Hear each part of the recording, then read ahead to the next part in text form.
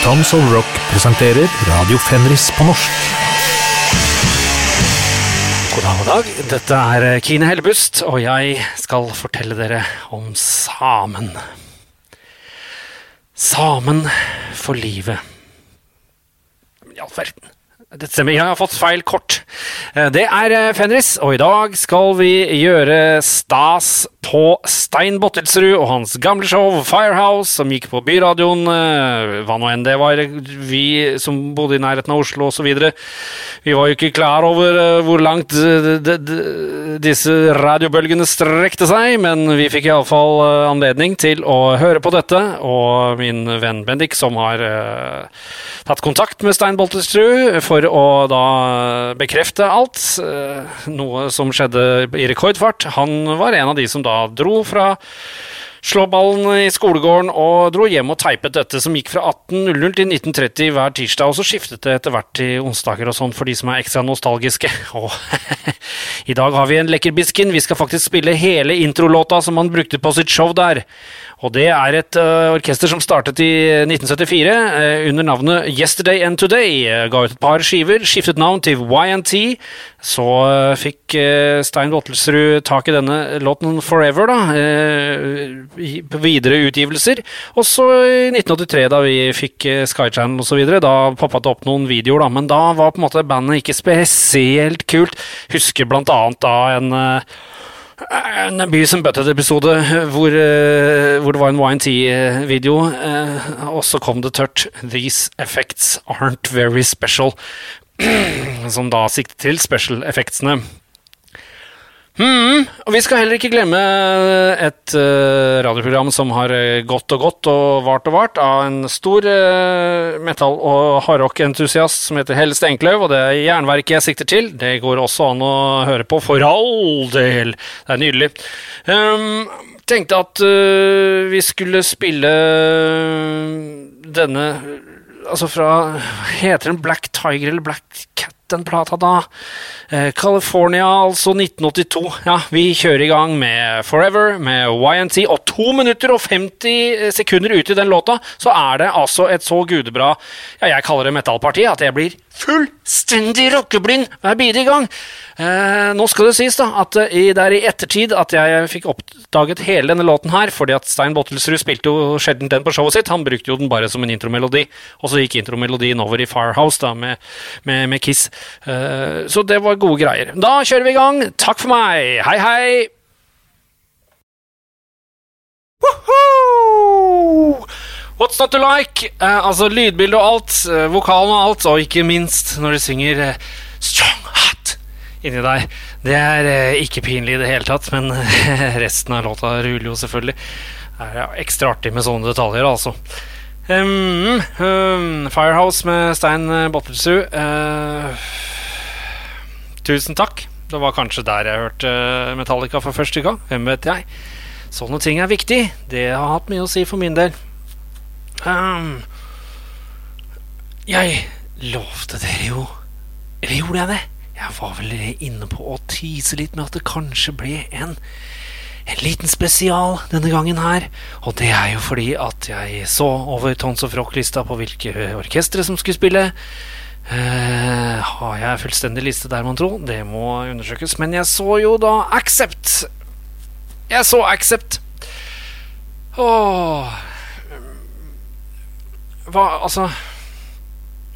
Hvordan jeg hørte Accept første gangen, aner ikke, men jeg endte da opp i 83 eller 84 med en samlis som jeg kjøpte ned i Lübeck igjen da. Lurt å kjøpe samlis, vet du. For mye for penger da man hadde så få penger. Og der var det mye fete låter. Det var en del fra Breaker-skiva, og så ja, fra de 2 første år var det kanskje representert, men også fra den verden, Restless and Wild-skiva som kom senere. Vi skal til det jeg kaller speed metal-låt da, men da med et sånt Skandinavia speed metal-type refreng, som da betyr at det veldig pent og fint da, mer gripende, i stedet for liksom tysk Speed og Power var litt mer, kanskje litt harry og kanskje veldig melodisk, mens mye andre land nå i USA og sånn, som kanskje var litt US metal til og med, det var litt hardere igjen da. Det er mye å si om Accept, men en gang jeg sto og ventet på en fest på Kjelsås hos en Trond, da fikk jeg litt sånn, jeg måtte vente på noen andre som ikke visste veien og bla, du vet hvordan det er. Så jeg og funderte på igjen da, det er ikke første gang, hvorfor Accept som bandnavn? Altså, Accept, greit, men å akseptere hva? Akseptere at vi har en vokalist som tar veldig mye plass sånn stemmemessig. Det er helt irrasjonell vokal når man tenker på det. Det er litt som Brian Johnson da han tok over for Bon Scott. Det er mye å presse ut på toalettet nærmest da. Men jeg mener Axl Rose også kan jo være litt sånn innimellom. Det er litt å gjøre seg til da, en del av metal. Som sagt, metal is ridiculous, we know that going in. Så tenkte jeg å først spille Breaker, låta fra Breaker-skiva. Fordi jeg synes de er liksom Accept helt til refrenget, og så blir refrenget helt Scandi Speed Metal. Så da får man en liten sånn innføring i hvor fin Scandi Speed Metal kan være også. Og den type speed metal dukket vel opp ikke så langt etter, nei. Dette er mars i 1981, og det begynte å poppe opp i Sverige 82, 83, 84, mye 85 også. Ja, det er mye å ta der, det kommer nok senere. Nå skal jeg slutte å bable, for det var da voldsomt. La oss kjøre Accept og Breaker, se de på Tons of Rock. Jeg håper jo selvfølgelig at de spiller slike gyldne øyeblikk som dette. Hei, hei! Ja, det var Breaker-låta med Accept. Det er en del lekre smådetaljer 2 minutter ute i midtpartiet der, som har blitt brukt en del ganger av diverse. Det var jo med til å pushe metallen fremover, den låta her. Som vanlig da, så blir det jo irriterte lyttere som sier du har ennå ikke spilt Judas Priest. Jeg kan bare si at dette programmet er en flott anledning for finskspråklige og Stockholmsbeboere til å lære seg å forstå norsk. Og det kommer nok disse gjennombrudds og viktige låtene til Judas Priest. Det er bare at jeg er litt som et ekorn også, men jeg er veldig blir veldig random da, og så må jeg prøve å være litt variert på hvert show. Det er en av målsettingene, for jeg synes de gamle radioshowene, de var nettopp det, selv om de ofte spilte en del nyheter. Gud, som jeg kjedet meg da de spilte litt sånn eldre ting, for at da skulle liksom lære oss fjortisen et eller annet. Ja, det synes jeg var kjedelig. Men nå er jo jeg bare fullstendig sånn her, nå skal du høre her, sånn store til oss, hør hvor viktig dette var. Sånn blir det. Vi skal, ja vet du hva, det var jo det tilbake til den jeg stod og ventet på noen som skulle på den festen, vet du, og så ja, hvorfor Accept da? Og så slo det meg, fordi på den tiden så solgtes all musikk, alle skivene stod jo da i platehyller, og i platehyllene så stod de ja, alfabetisk, og hva er ikke bedre enn å stå rett før AC/DC? Jo, det får man til ved å kalle seg Accept da, med 2 C-er etter annen der, så er du rett før AC/DC. Så det må være tidenes forretningstriks. By the way, Accept startet allerede tilbake i 68 under et annet navn, og så ble det Accept i 76. Så ja, jeg satt på RB da og hørte litt på forskjellige ting, og det er jo ofte man hører på Trouble. Trouble har jeg vel snakket om tidligere av den gitarlyden de hadde ble så viktig for eksempel Metallica, og den chuggete lyden, og så hadde det dukket opp en live bootleg med nevnte orkester, som jeg da kastet meg inn i, og jeg fikk jo bakoversveis av hvor kul den var, og den var fra 1983, og de var et fullendt band allerede der. Det til å få gåsehud av å høre på den altså. Og det snakk om en trommesolo som rimelig god. I det hele tatt, det høres helt bedre ut enn på skive. Så samspilt de på den giggen. Det nesten som man tror at det noe juks inne i bildet. Men det nok ikke det. Og så plutselig så dukker det jo da opp en coverlåt der. Faktisk 2. Og hvem det ikke de coverer? Jo, det jo ingen ringere enn Accept med låta Son of a Bitch. Og kan jo hende at den kommer ut i sendinga snart. Jeg tenkte først å spille en låt med Trouble da, fra første skiva, med en låt som heter Victim of the Insane, som i seg selv en kjempeviktig låt, men jeg tenker da, og det jeg hører, det at Trouble hadde mye å si for Metallicas utvikling fra Kill 'Em All 83 til Ride the Lightning 84. Det føler jeg at dere kan være med og liksom høre på og vurdere selv også da. Men jeg synes det så obvious, særlig etter å ha hørt den live-bootleggen fra 83, hvor gode de var, og antageligvis hvor mange musikere som sto og tittet og følte med hvis de kunne få seg en anledning til å se på. Der var det nok mange som sto og studerte. Trouble, kjempeviktig. Det dødsmye punkere også som liker Trouble. Liksom, de har inspirert utrolig mange. De skal nok ikke spille på Tons of Rock, så vidt jeg vet. Men la oss kjøre i gang da med Trouble, Victim of the Insane fra første skiva. Takk for meg. Det bare mesterlig. Det Trouble, og det Victim of the Insane. Chicago, Illinois band.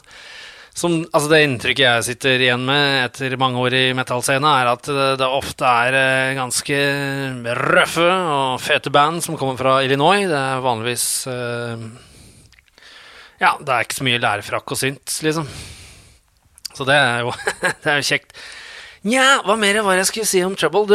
Når man hører en låt her, så det jo åpenbart at de også på en måte hvis man ser bort fra Dio-skivene til Black Sabbath, så grunnla de på en måte den classic doomen da, så man kan liksom si at det var ikke så mye slengbukser i den doomen, det var mer åpent for litt trangere bukser, trangbuksedoom og ikke så slengbukser, men jeg sikker på at man kan finne noen klipp med Trouble hvor de ser rimelig hippie ut i forhold til Motley Crue da, for å si det sånn. Så det ikke noen sånn skarpe skillelinjer. Det sjelden det, ass. Det liksom aldri noe som startet helt med noe, eller man kan leite seg grønn på det. Det heter Slippery Slope, men showet skulle være på norsk. Hvorfor sier jeg Slippery Slope? Huff. Jeg beklager dette. Og visste dere forresten at black metal-unger, vet du, de leker ikke sisten, de leker eksorsisten. Og for Guds skyld håper jeg ikke at jeg sa det på forrige show, for det jo kjempepinlig. Ja, og nevnte Trouble på denne live-bootleggen fra 83, som også ligger på Spotify. De coverer for øvrig også Angel Witch der, som igjen jeg synes har en kobling med Witchfinder General, da, som vi spilte på forrige show. Det også bare å sjekke ut. Det pensum. Så coveret de jo dagens spesialband Accept med Son of a Bitch. Jeg synes altså Son of a Bitch låt så fett. Da jeg kom hjem fra Tyskland med denne samleplaten med Accept, så var det allikevel litt sånn tegneserieaktig pinlighet over det, sånn for eksempel når han bare lager sånn presse på toalettlyd sånn inni der, men den funker veldig bra. Den funket veldig bra når da Trouble spilte den. Altså, man får jo inntrykk av at de tok den låta seriøst, selv om Accept var jo litt sånn moro også, med Fast as a Shark-låta og Son of a Bitch, ikke minst, selv om den både sinna, men du må liksom flire litt, for tyskerne får ikke helt til der å være kjempesinna og røffe, liksom. Det ikke snakk om noe illsint crustpunk-vibber, liksom. Det er langt fra det. Og i tillegg da, så har jo Accept en låt som jeg er faktisk ganske glad i, som heter Take Him In My Heart, og den er ikke veldig røff. Jeg synes allikevel vi skal låne et øre til Son of a Bitch med Accept, eller Accept som jeg liker å kalle de. Så jeg har ikke noe mer å si, ass. Bare kjør på, synes jeg. Son of a Bitch, Accept.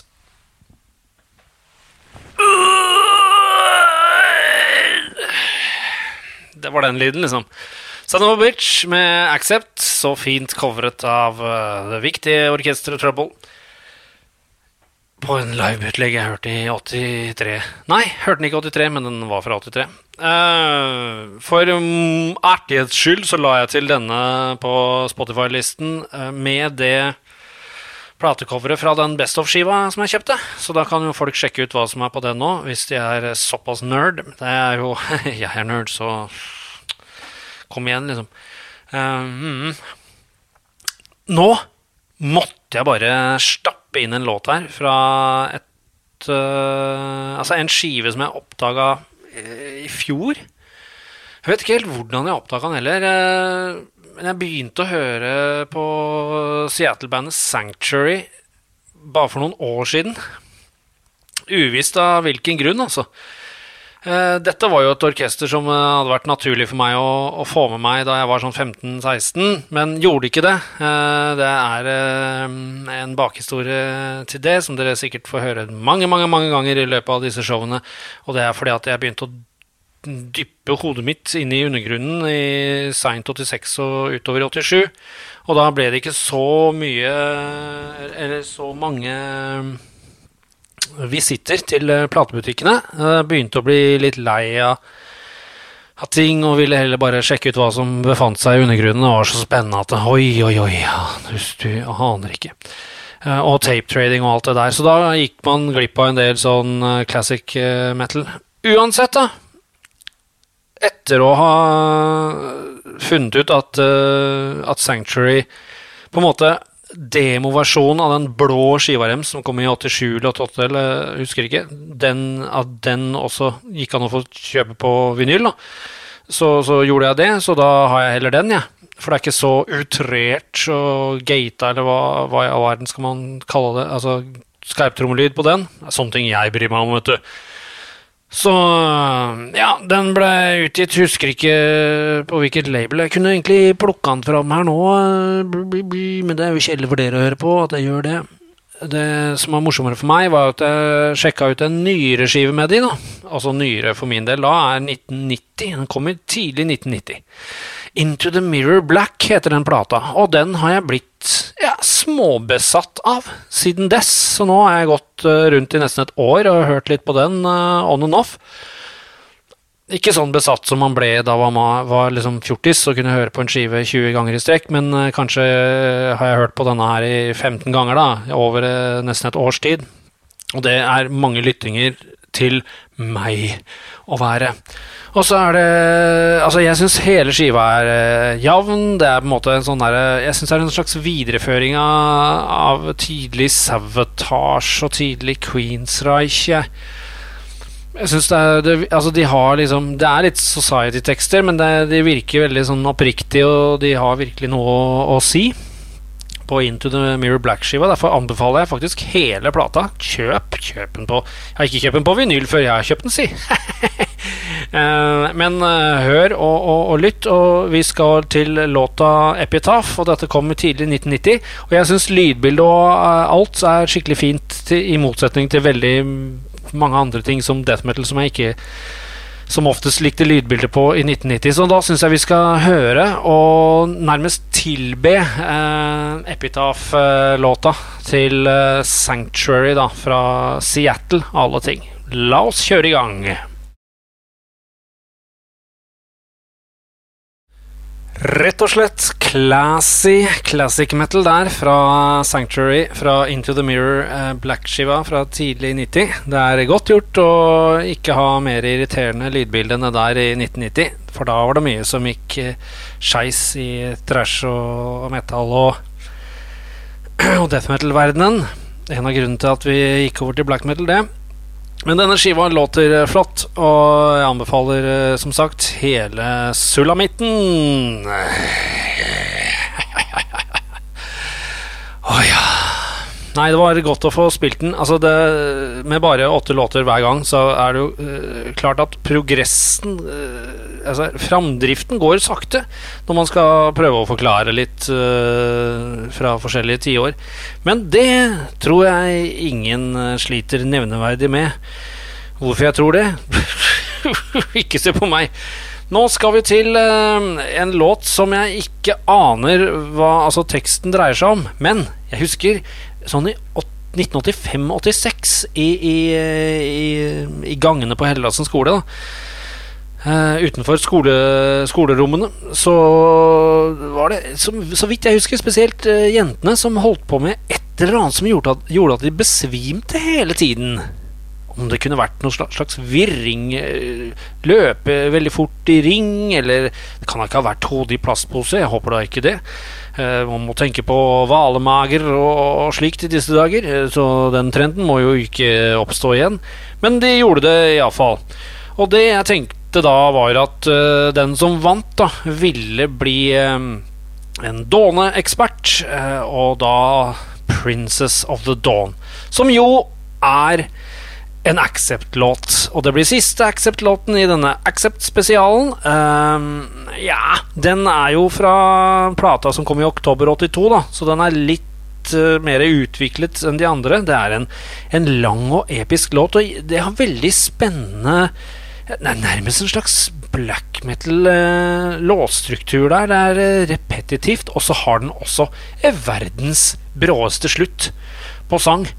Så da sier vi lykke til alle dere som skal se orkestret Accept, eller Accept som jeg kaller de, på Tons of Rock, og vi spiller da sendingens siste Accept-låt, Princess of the Dawn.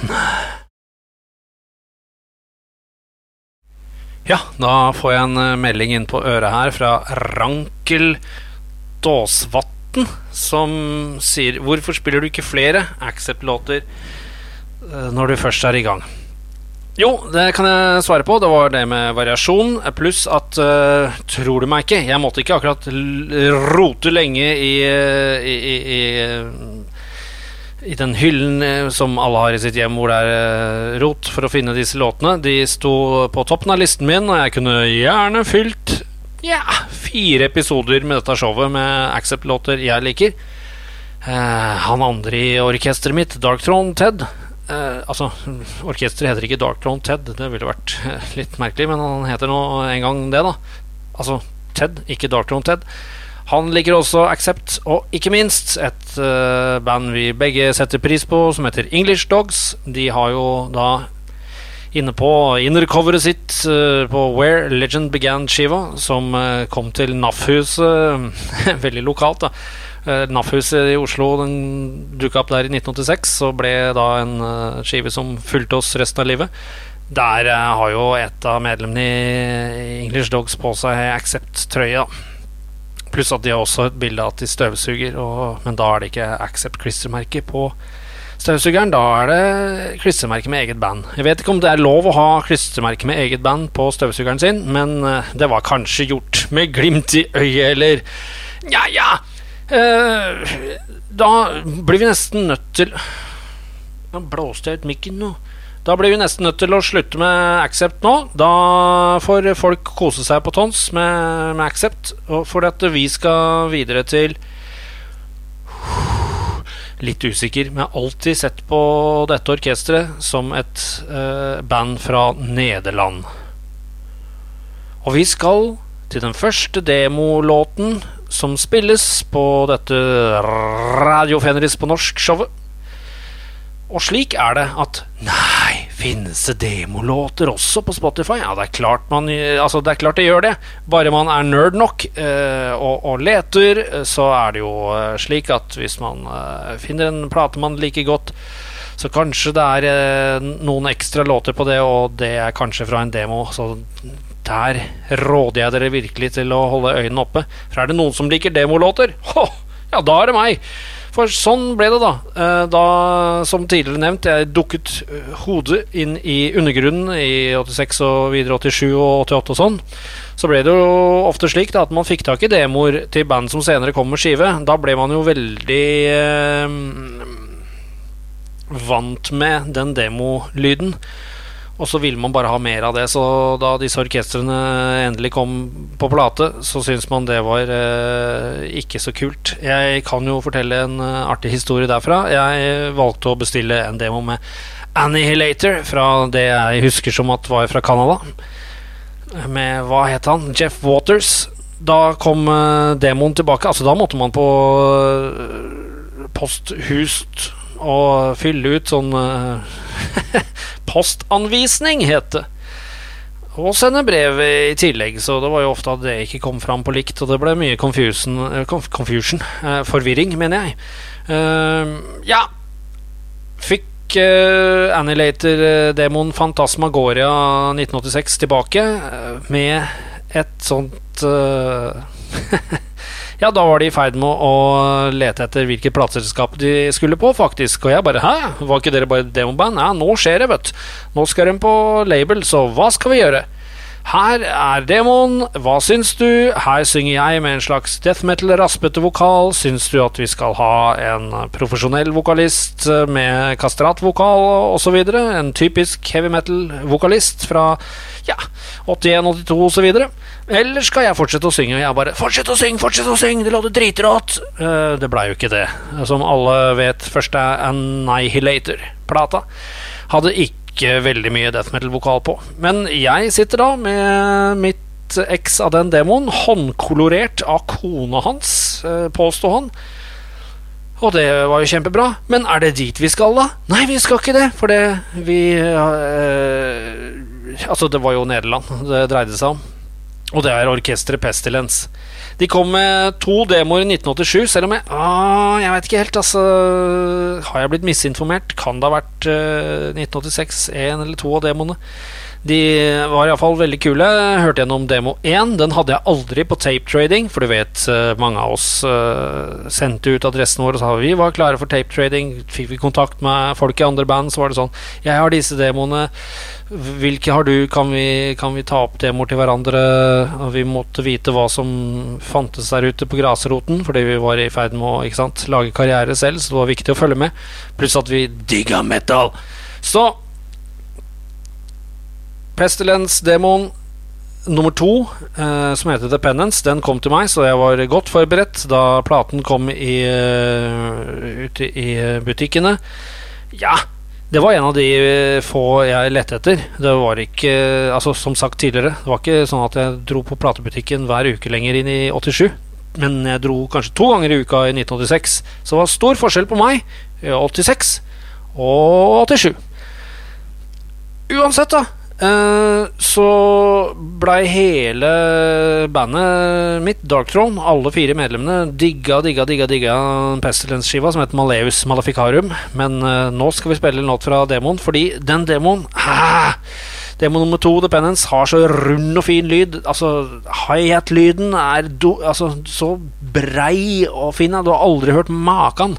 Syns i det hele tatt hele lydbildet er fantastisk, altså, chug-chug-gitarene er helt suverene.